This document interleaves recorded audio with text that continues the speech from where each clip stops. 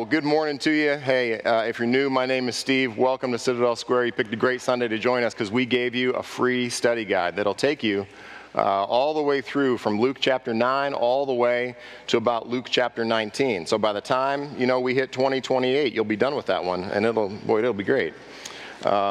So we are back in Luke here today. I just want to say one thing before we get started. It is Martin Luther King Jr. weekend, and it gives me a time every single year to talk about the importance of racial reconciliation and racial unity. Our heart here is that we would be a people characterized by unity. And if you look around, we have people from all different kinds of backgrounds all over the church, socioeconomically, ethnically, racially, from different backgrounds.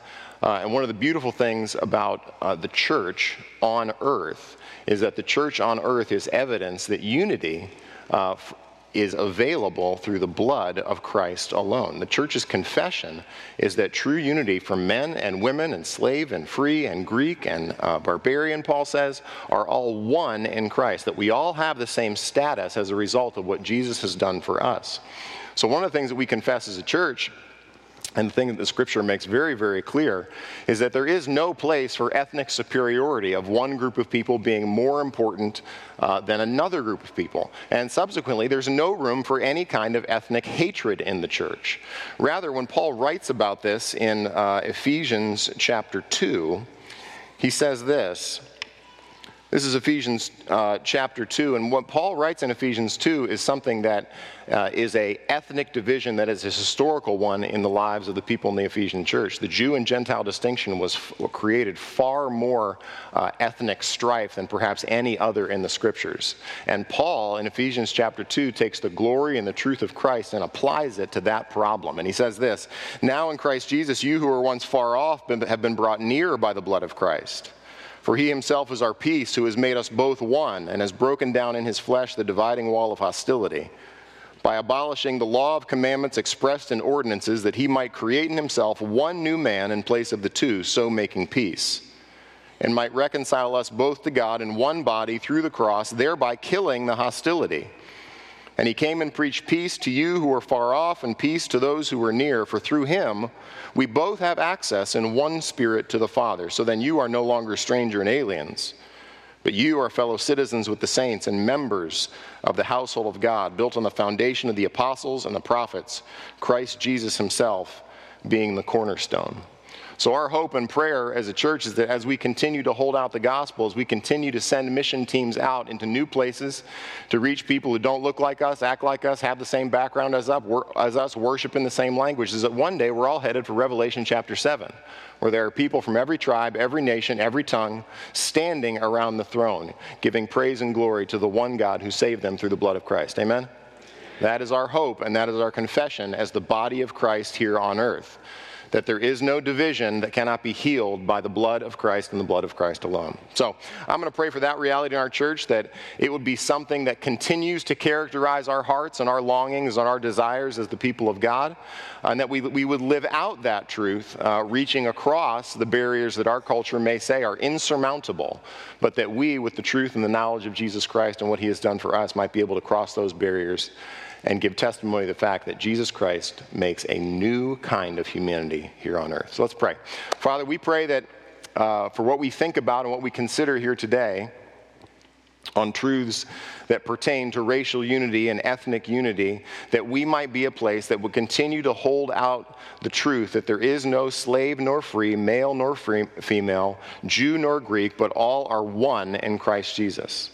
That we confess that the ground is level at the foot of the cross, that all may come, all may be unified, and you will call people from every tribe, nation, language, and tongue to be around your throne one day. Would that heartbeat exist in the minds and hearts of the people of Citadel Square?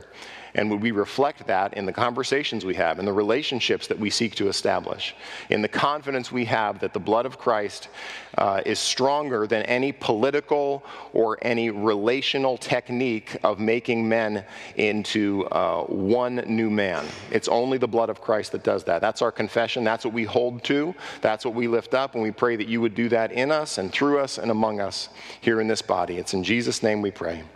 Amen. All right, well, grab your Luke study guide and turn to that very first page. Let me give thanks just to a couple people before we get going here, both to AJ and to Jonathan Suggs, who preached over the past 2 weeks. Were you blessed by them? I pray that you were. They were a blessing to me and my heart. To have other men who get up and share God's word that hits you right in the heart is just, one, it's an encouragement to me. Two, I'm sure it's an encouragement to you. And that's our heart of what we try to do here, is continue to develop men who can handle the word to bless his church into the years and beyond. So that's our hope there, and I hope you guys were encouraged by them. Number two, this study guide that you hold in your hand is a result of our staff, who really from about Thanksgiving last year through the Christmas holiday worked to put this together to put in your hands as we begin this new year. So I want to give thanks to our staff team who did a ton of work bringing this together. And you see, this is our biggest study guide yet, if you can tell. We've got 80 pages in this.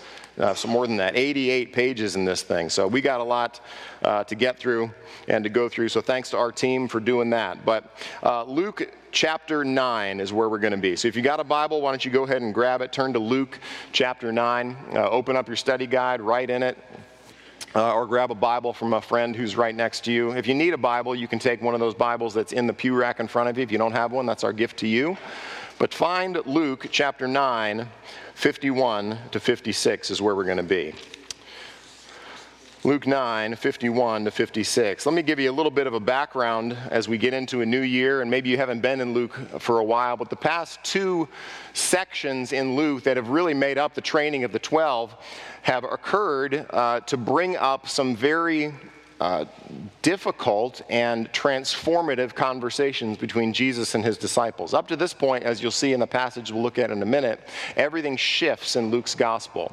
There's a major transition that happens in 9:51, as what Luke has done in the first 9 chapters is focused on Jesus' identity and his coming, his arrival. Now what we're going to do is focus on his going. And everything from this point forward, from Luke chapter 9 to chapter 19, sums up what's going to be the Jerusalem journey, as Jesus now begins to turn and train his disciples and move in his ambition to go toward Jerusalem. But when it comes to the disciples, we've seen two particular struggles or kind of heart perspectives that they've had that Jesus has had to deal with. The first had to do with how they viewed themselves, how they viewed their concept of greatness. And you remember Jesus set that child right in the middle of them and said, the greatest among you will be like a child. And then Jesus had to deal with their control issues, because they had a real problem with people doing ministry in ways that they didn't approve of. And Jesus said, well, you are not allowed to censure people out there who are doing ministry in my name. You need to be magnanimous. You need to be open-handed, because whoever is not against you is for you. Now what we're going to do today, though, is get into another heart attitude that the disciples need to wrestle with. Now, before we do that, let me give you a couple things about this next section just to prepare you for what's going to happen in Luke chapter 9 to 19. As I said, this is a section that now focuses on Jesus' going. Between 9 to 19, this is the largest section in Luke. And while other gospel writers condense this amount of material, we're about 2.5 years into Jesus' public ministry. So we're in the last 6 months here before Jesus heads to the cross. But what Luke does, strangely, is take 10 chapters to talk about Jesus' travels to Jerusalem. In this section, you have what is characterized in Luke chapter 1 through 9 has been a lot of miracles, hasn't it? We've seen Jesus do all sorts of incredible miracles and things to prove and validate he is who he says he is. Well, in this next section, primarily you have, I think, you have like 23 of the 37 parables that Jesus gives are in this section. There's only 4 miracles from 9 to 19. So the majority of what Jesus does in his travels is begin to train and educate his disciples about the mission that they're going to take on. So as such, you have a lot of pushing and pulling that happens in the training of the 12. They're going to encounter, just as they did at the end, in the middle of chapter 9, these attitudes that show up, these perspectives they have that Jesus needs to confront and correct. Have you ever found that your attitudes need to get corrected by Jesus? Yeah, amen. Right? We all have affections and attitudes and perspectives that a lot of time as we come to the Word need to get washed through the truth of Jesus and who He is, so that we can better see who we're supposed to be, how we're supposed to act, the things that we're supposed to feel, the perspectives we're supposed to have, the kind of words we're meant to use when we talk to people that we disagree with. Now, this lesson here today is perhaps one of the most deeply held challenges that we all have. If you were to consider, everybody, look, it's New Year, right? You're planning things about ambitions that you have in your career, in your family, in your personal life. Amen? Or is anybody else doing that? Okay, you're doing that. Pretend like it's the New Year. Huh? And when you do that, we all have a default when we make plans, because we all default toward, I want to do things better than I've done them in the past, right? I want to hit the gym more than once a month. Okay? We're going for twice a month this year. Next year, maybe 3 times. But this year, I think it's achievable. Twice a month I'm going to do it. We all have a tendency to go, I want to make this change in my home. I want to make this change in my career. I want to do these things different than I've always done before. But when we think about the progress that we want to make spiritually, one of the things that I think we have a tendency to overlook is the progress that God wants us to make when it comes to our attitudes. And if you were to ask me, Steve, what is the greatest sanctification horizon in your life right now? I would tell you it's not necessarily in the things that I need to do. There are some things that I need to stop doing. There's some things I need to start doing, right? For sure. But the greatest frontier of personal sanctification in my life right now is what lives at the level of my heart. It's the attitudes and the perspectives and the longings and the what ifs and the is God really there, right? It's the tension that lives in my heart that I have found is one of the greatest obstacles of my personal sanctification. And that's what Jesus has been doing with the disciples, is that He's transforming them, not just by giving them power to do great things, but Jesus is now beginning to work on the level of their hearts. And what we're going to see today is Jesus work on the level of their hearts in terms of people, in terms of these disciples and how they respond with mercy to a situation. Now, here's a really convicting question that I came up with. You ready? Super convicting. I was convicted about it. I was like, I don't even know if I can say this.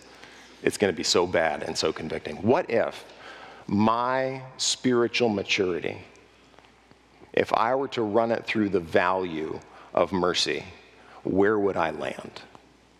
If the only thing in my spiritual life was going to be, how merciful am I?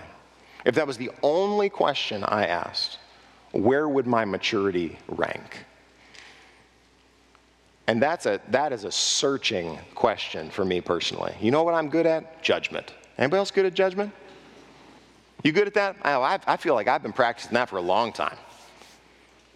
But what if I started to evaluate my spiritual maturity through the lens of how merciful I was? And that is what Jesus is going to deal with here today in Luke chapter 9. All right? Why don't we pray, and we'll jump in and take a look at what we're going to learn here. Father, for these few minutes as we look into Luke chapter 9, would you change us and shape us? Would you dig up the attitudes and the affections of our heart in such a way that we might be more conformed to your heart? Would we as men and women and husbands and wives and moms and dads and students gain a greater appreciation for what lives in the heart of Christ, the mercy that flows from him? And would we understand what you might want to teach us by changing the attitudes of our heart, and that we might walk more in obedience, becoming the kind of people that you want us to be. It's in Jesus' name we pray. Amen. Well, let's take a look here. Luke 9:51. When the days drew near. Now, Luke has a way of doing this when he writes. He's very good at giving timestamps. And he does it here in such a way to let us know that there's a change in Luke's gospel. Luke's gospel has a seam, as it were, in Luke 9:51 here that lets us know we're transitioning from what has been happening to what is going on. And Luke uses a term that's not simply time elapsing or time passing, but it's a purposeful time. The word for drawing near is actually a word that shows up back in Luke chapter 8 when Jesus is in the boat and the water is filling up. So it's a sense where Luke writes to let you know that the things that are about to happen are things that are incredibly important. There's a design to these days. And these days are drawing near. These days are filling up. As I said, we're probably 2.5 years into Jesus' public ministry. We're probably 6 months away from his rejection, beating, torture, crucifixion, and death. And Luke lets us know that the clock is ticking, not arbitrarily, but the clock is ticking purposefully. God has a plan. Jesus is here for a purpose. He didn't just come to hang out. He came to accomplish what God wanted him to do. Now look at how Luke describes that. When the days drew near for him to be what? Taken up. Now, the taken up word is an interesting word because it's only used here. It's a noun here, and it's only used in this way, but the verb form shows up in probably 2 or 3 other places in Acts. It shows up when the angels are talking to the disciples after Jesus ascended into heaven, and he says, and the angels are asking the men who were the disciples, excuse me, why do you stand staring up into the sky? This man Jesus will come in the same way that he was taken up. It speaks later in Acts of Peter when he talks about all Jesus did and said before he was taken up.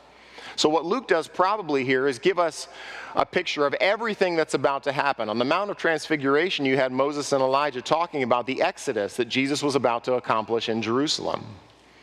And here, Luke lets us know the days are filling up and there's coming a time when Jesus is about to be taken up. And it's as if Luke begins this section focusing on the victory.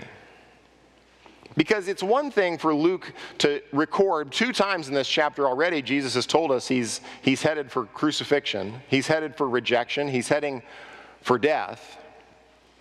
But Luke, in a way, begins this section and all that's going to follow with the fact that victory is ahead. Isn't that good news? It's as if Luke just takes a moment to go, there's coming a day when he goes back to the Father. I know the stuff that's in between. I know the rejection. I know the misunderstanding. I know the torturing. I know the being handed over. I know the being abandoned by his disciples. I know the nails. I know the crown of thorns. I know he's going to give up his spirit. I know he's going to experience the wrath of God. But there's coming a day when he ascends. There's coming a day when he wins. When all of that work, all of that difficulty has a defined and complete end. So that's where Luke starts for us. He says the days are filling up for what is about to come, but there is coming a day when he will be taken up. Now, not only do the scriptures present Jesus as obedient to the plan of God, he's come to be obedient, to always do what is pleasing to his heavenly Father. Jesus is self-aware. Jesus knows why he's come. He's been led by the Spirit. He knows what awaits him. But in this passage, you also have a picture, a window into the mental and emotional state of Jesus. What is Jesus thinking? What is Jesus feeling? Is Jesus just a robot here to do a prescribed number of things that fulfill Old Testament passages?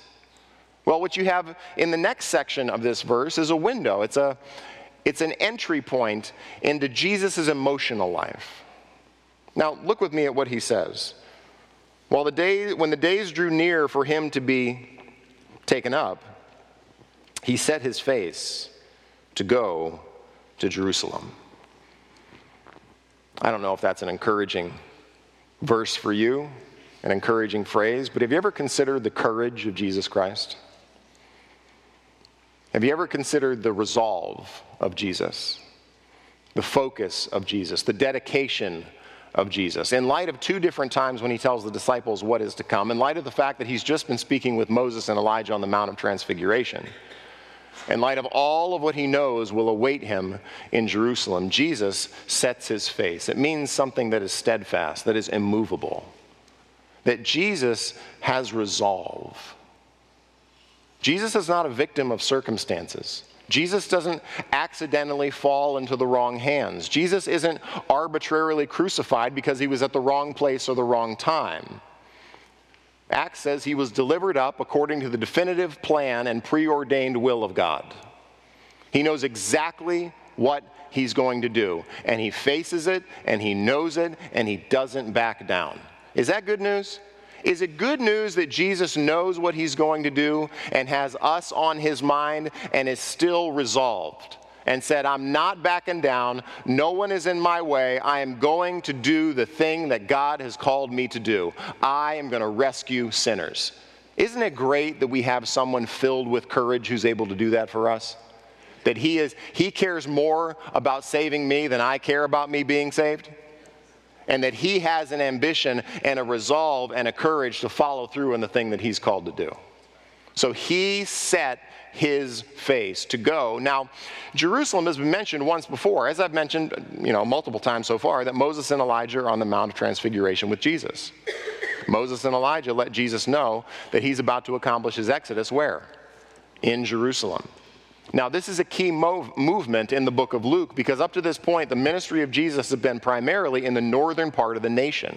He's been around the city of Galilee. He's been operating out of Capernaum. All of his miracles, the stilling the wind and the waves, the raising of Jairus' daughter, has all been primarily outside of the religious center of the nation. He hasn't confronted, he's had incidental confrontations with religious leaders. But he hasn't gone into the lion's den. And now when Jesus sets his face, he sets his face to go to the place where he knows he's going to receive the most opposition, the most difficulty, the most hatred, the most animosity toward the claims that he has about who he is and what he has come to do. And he's going to face them in Jerusalem. Now, Hebrews gives you a little bit of this perspective of Christ. I want you to see this. Turn over to Hebrews chapter 12 with me for a second, just to talk about the resolve that we have around Jesus. Turn to your right to Hebrews. Hebrews chapter 12, right in the beginning, verses 1 and 2, gives us a picture of the kind of ways we need to run our own spiritual sanctification journey, the ways that we need to live out the truth of what we know about Jesus. Here's what it says. Therefore, since we're surrounded by so great a cloud of witnesses, let us also lay aside every weight and sin which clings so closely, and let us run with endurance the race that is set before us, looking to Jesus, the founder and perfecter of our faith, who for the joy that was set before him. Isn't that interesting? The joy that was set before him. The reason Luke gives you the point of letting us know that Jesus is to be taken up, Jesus is to ascend, is to give you Jesus' perspective on the whole process. And Hebrews does this in a very strange way. Who thinks that as they're getting ready to be crucified, that joy would be the predominant emotion in their heart? For Jesus it was. For the joy set before him, he endured the cross. What allowed Jesus to endure the wrath of God for us? The joy set before him. What is coming as a result of the work that I am about to do? Despising the shame, and is seated at the right hand of God the Father. Now, come back to Luke.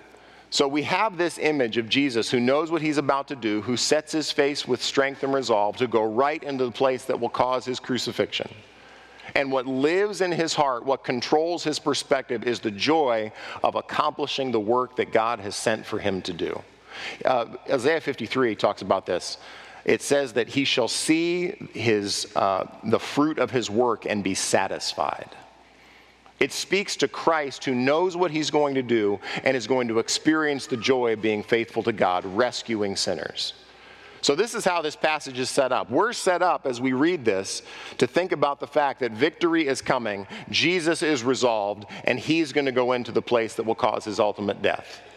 Now, here's how the trip starts. Look at verse 52. We're ready to travel to Jerusalem. And he sent messengers ahead of him who went and entered a village of the Samaritans to make preparations for him. Now, this verse, it has about 3 different characteristics that remind us of John the Baptist. Number one is this word messenger. Throughout all of Luke, messenger is always translated as angel, except for one place back in Luke chapter 7 where it's put like this. Jesus is talking of John the Baptist, and it said, "This is he of whom it is written, Behold, I send my messenger before your face." So it's interesting now that the disciples are called messengers. Up to this point, they've been called apostles, they've been called the 12, but they haven't been called messengers. Okay, so they're messengers. They go ahead and they enter a village of Samaritans to make preparations for him. Well, this is exactly also what Jesus says back in Luke 7 to describe John. "I send my messenger before your face, and he will prepare your way before you." So Luke is letting us know that the disciples are now stepping into the same kind of preparatory ministry as John the Baptist himself. John the Baptist had a calling. John the Baptist was meant to prepare people. John the Baptist was meant to preach in such a way that he would prepare people to meet Jesus. So here are the disciples walking in the pathway of John the Baptist. But what we're going to find about the disciples is that they have a misunderstanding of what Jesus has come to do, a misunderstanding of the application of Jesus' character in this context. Now, before we get there, I got to talk about the Samaritans for just a moment. It says they go into a village of the Samaritans. Now, if you don't know, the Samaritans are a group of people that lived between where Jesus was in Galilee and where he's headed into Jerusalem. So if you have the Sea of Galilee, the Jordan River, and the Dead Sea, Jesus has been up here, and this is a great illustration, isn't it? Are you with me so far? Sea of Galilee, Jerusalem, Jesus coming down Jerusalem. You with me? Okay. He's going to pass through Samaria. Samaria is the spot that used to be the Old Testament center of the northern tribes. But what happened is when the Assyrians came in to judge, by God's plan, to judge the people of Israel, they took the 10 tribes into Assyria. They took all of the most influential people, and they only left the poor. And Assyria's plan, when they conquered a people, was to essentially take their culture and subsume it within the Assyrian way of life. So what the Assyrians would do would send Assyrians back into the northern part of the people that they conquered. There would be intermarriage, and the people that came as a result of that intermarriage were called the Samaritans. They were essentially viewed by the ethnic Jews as half-breeds. They were a testimony to the fact that they had failed to do what they ought to have done. There were no good kings in Israel's history in the north. In fact, they were a testimony of continual wickedness and rebellion against what God had said. So now in Jesus' day, the Samaritans existed in a place where most Jews would take the eastern route around the Jordan River and would cross back and closer to Jerusalem. They would avoid even going through this area. As the Samaritans resettled that area, they would embrace eventually the truth of Yahweh and the truth of Israel's God, but they wouldn't embrace all of the Old Testament. They'd just embrace the first 5 books of the Bible. They wouldn't embrace Jerusalem as a place of worship. They'd create their own place of worship in a place called Mount Gerizim. So as you encounter the Samaritans in Luke's gospel, in 2 other places they're described positively. This is the only place where this encounter is described in a negative fashion. But when the Samaritans are introduced, we know from other places in the Bible that Samaritans and Jews did not get along. In fact, over in John 4, when Jesus talks to the woman at the well, John tells us in verse 4 of John chapter 4 that Jews and Samaritans have nothing to do with each other. But Jesus chooses not to avoid them, not to ignore them, not to point them out or highlight them or ridicule them. Jesus chooses to go to them. Now, for the Jews and the Jewish disciples, we're going to see why this is a problem. But do you remember how Jesus' ministry starts in Luke chapter 4? In Luke chapter 4, when Jesus' ministry starts, he goes to the synagogue of his hometown. You remember that?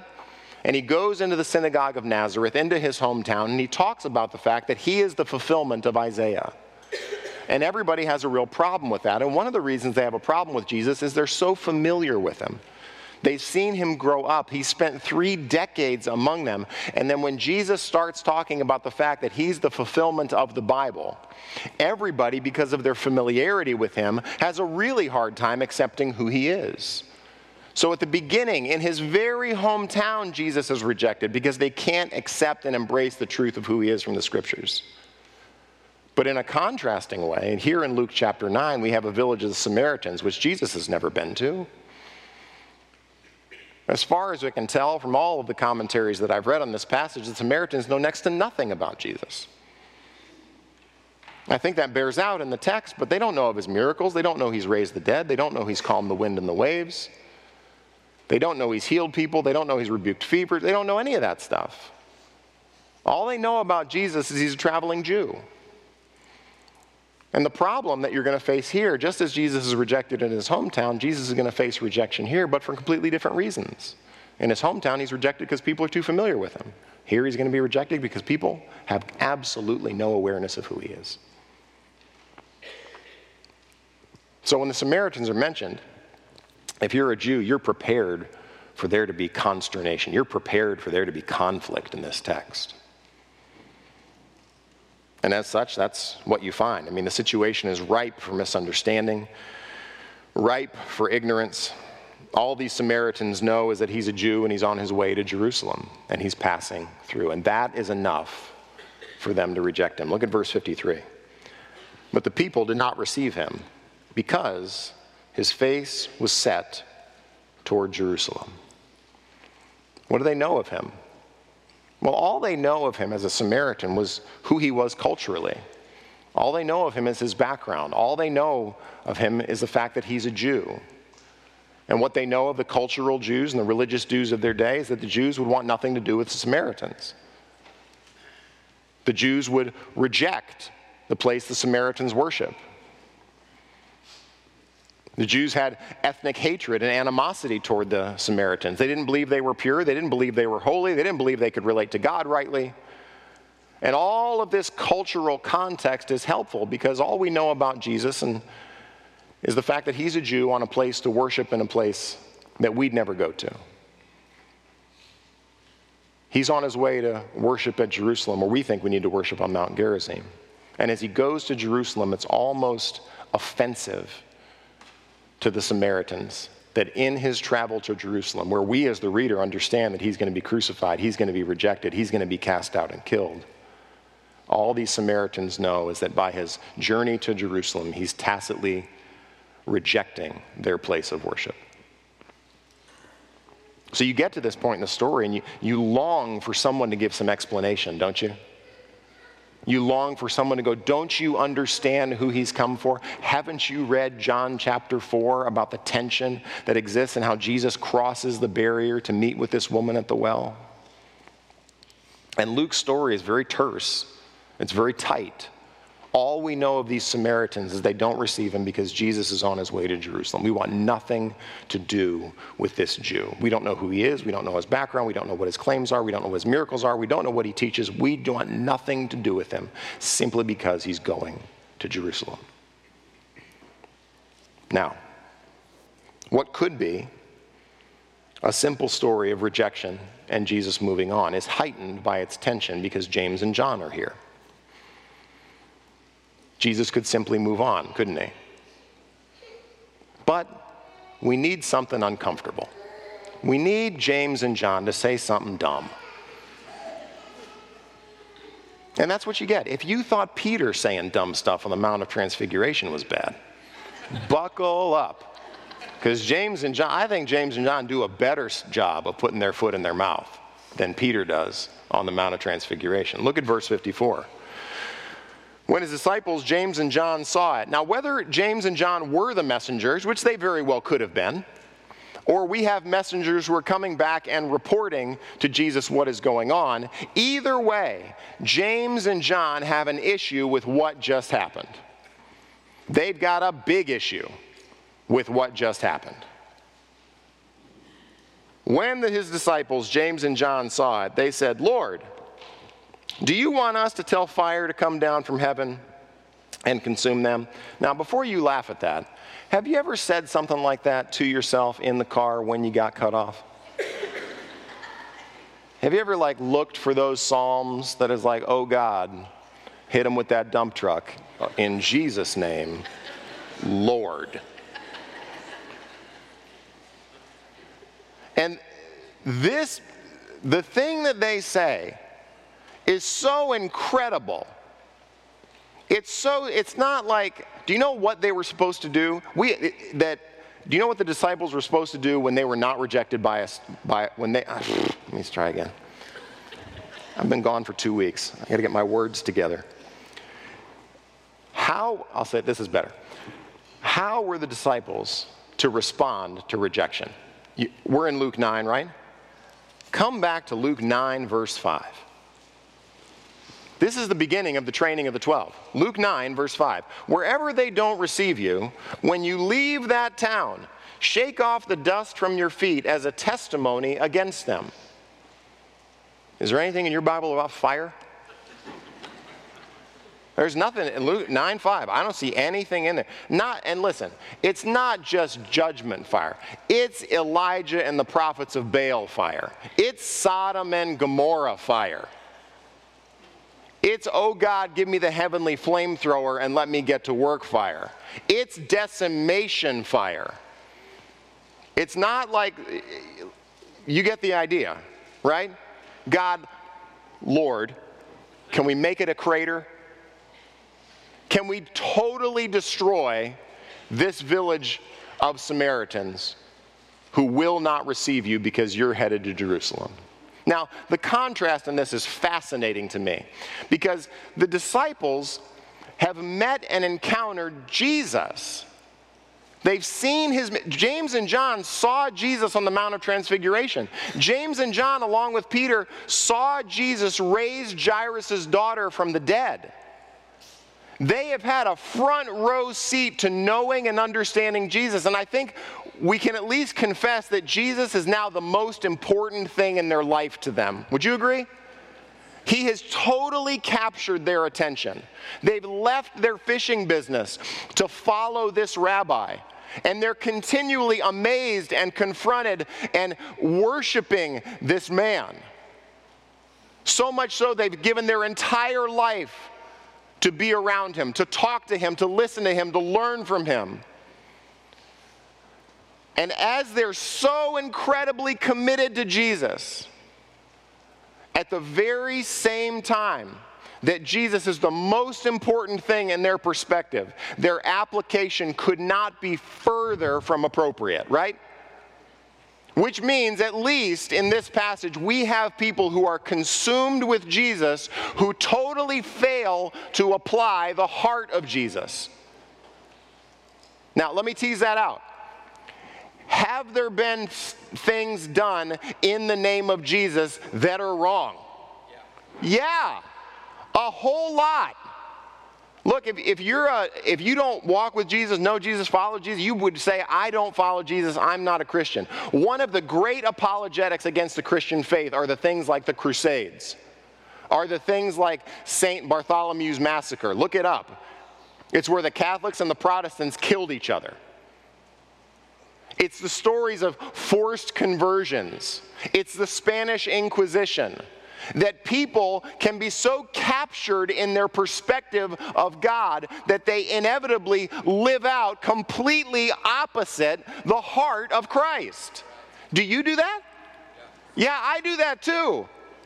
Because I have a tendency to take Jesus' rejection personally and make it about who? Oh Lord, these unfaithful ones out here. Jesus, Lord in heaven. Isn't it interesting the disciples think they actually have the authority and the power to call down fire from heaven? Isn't that incredible? I mean, I think I would have been content with go out, heal the sick, and preach. They're like, nah, we need the fire from heaven plan. Can you add that on to being a disciple for me? Now, we'll only use it if Jesus says so. Lord, do you want us? Is that your idea?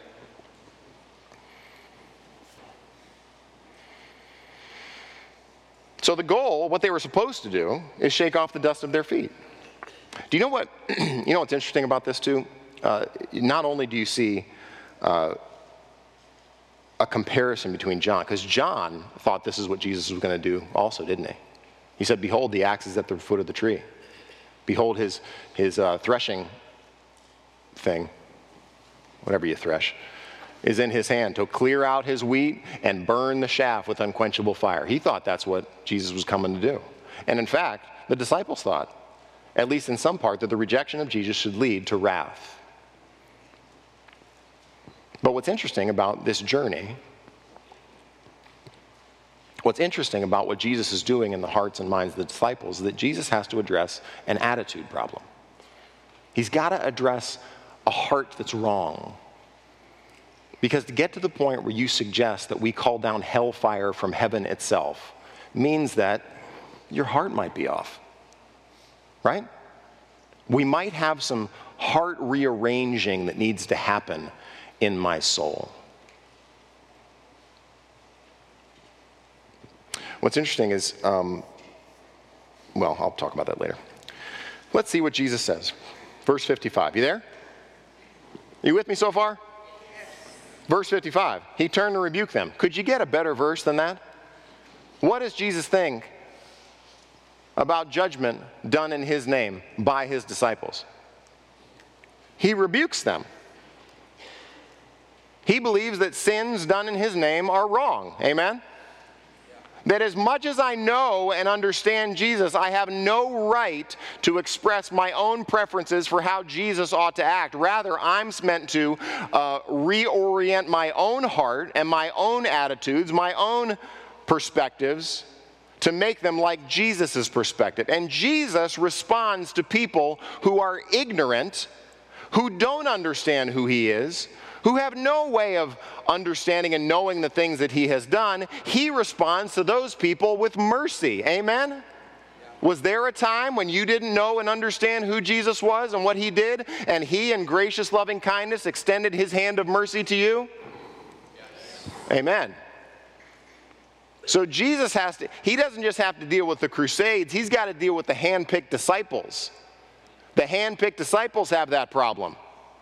And he's got to turn and look at his disciples and say, no.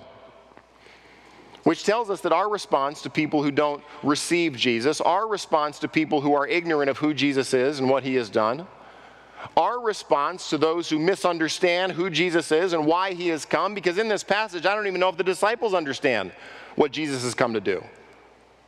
That Jesus has set his face to go and die for sinners, that he might extend gracious mercy to those who misunderstand and sin against him.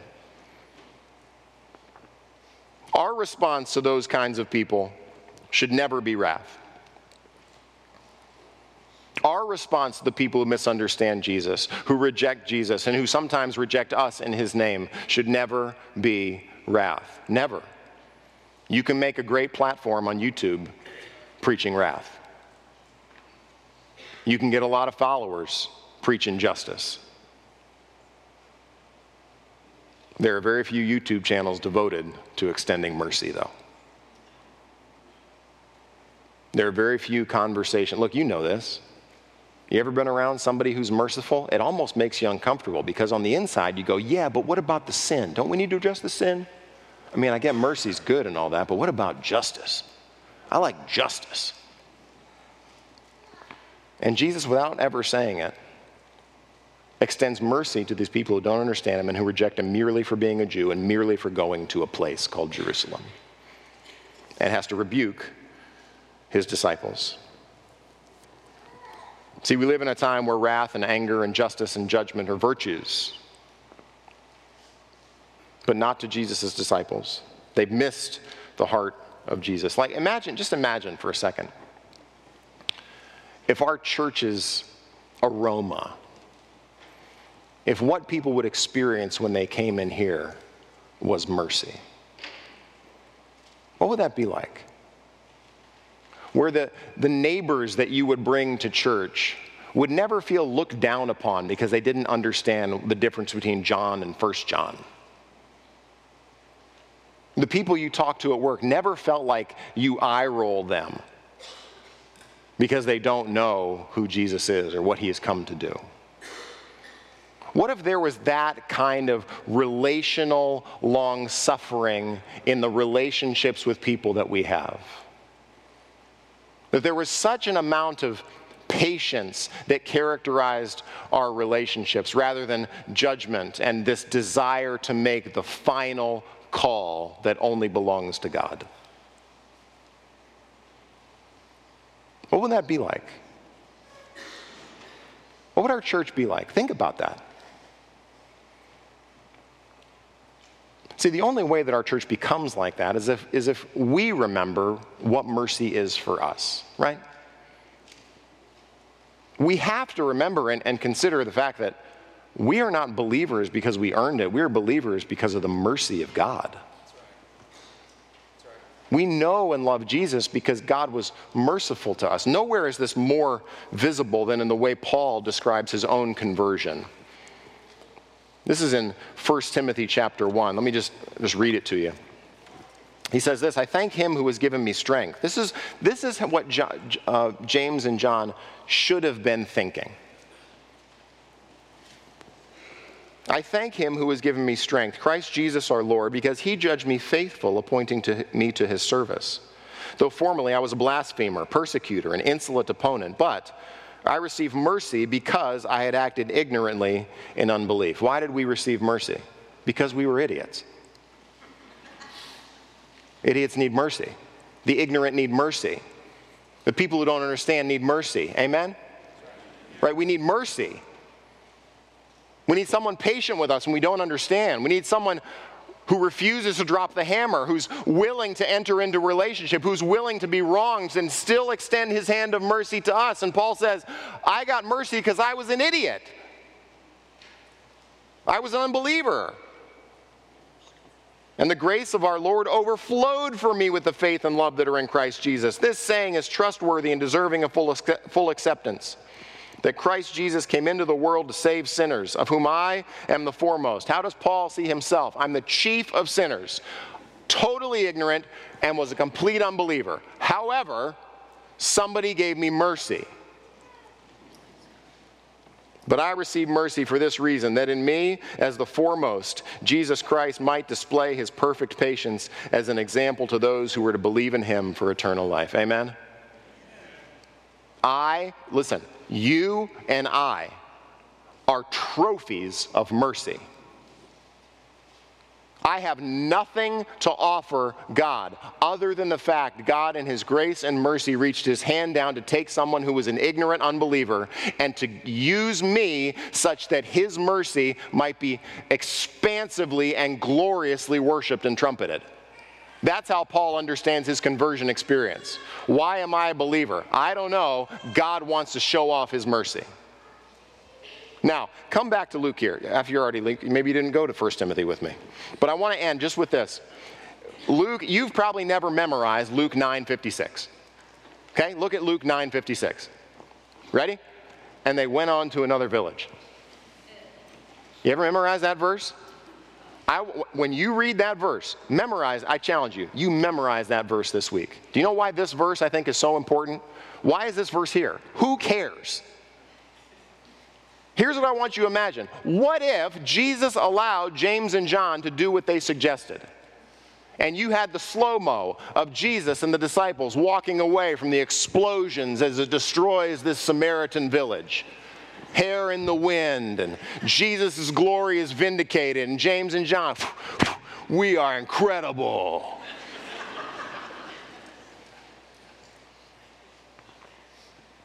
Do you think they'd ever get into another village? Honestly. Did you hear what happened in Samaria? You should go around, right? But it's the mercy of Jesus Christ to show restraint in the face of the ignorant that allows him to have a continued ministry among the Samaritans. What does that mean? That means, what if our conversations with people who didn't believe about Jesus, what we believe about Jesus, were characterized by looking forward to the next time I get to talk to them about Jesus? What if I oriented my conversations in such a way to let them know that I have only received mercy because of God's grace and what Jesus has done for me, and I long to tell you about it today, and I look forward to the next time I get to tell you about it again. And the reason I think Luke ends this is to let you know that his ministry of mercy continues because Jesus loves people who don't understand him. Jesus loves people from the wrong background. Jesus loves people who are sinners, who misunderstand who he is and what he does. And when he responds to people like that, when we respond to people like that, we respond with the heart of mercy just like Christ, to continue to extend a hand and go, I am only here because of the mercy of Christ. I am only here because God was gracious to me. And can we talk about that again? I know you don't understand him. I know you come from a different background. I know you might not believe like I believe. But could we continue in relationships such that I would continue to tell you about the mercy of Jesus? See, that's what it means to begin to walk and take a next step with Jesus at the level of our attitudes. It's to be transformed in our hearts. Right? It's not just to do big, flashy, fire from heaven kinds of things in Jesus' name. It's to be changed so that our hearts might become more like Jesus' heart. See, the church is never meant to compromise the truth or to tolerate sin. That's not what we're talking about.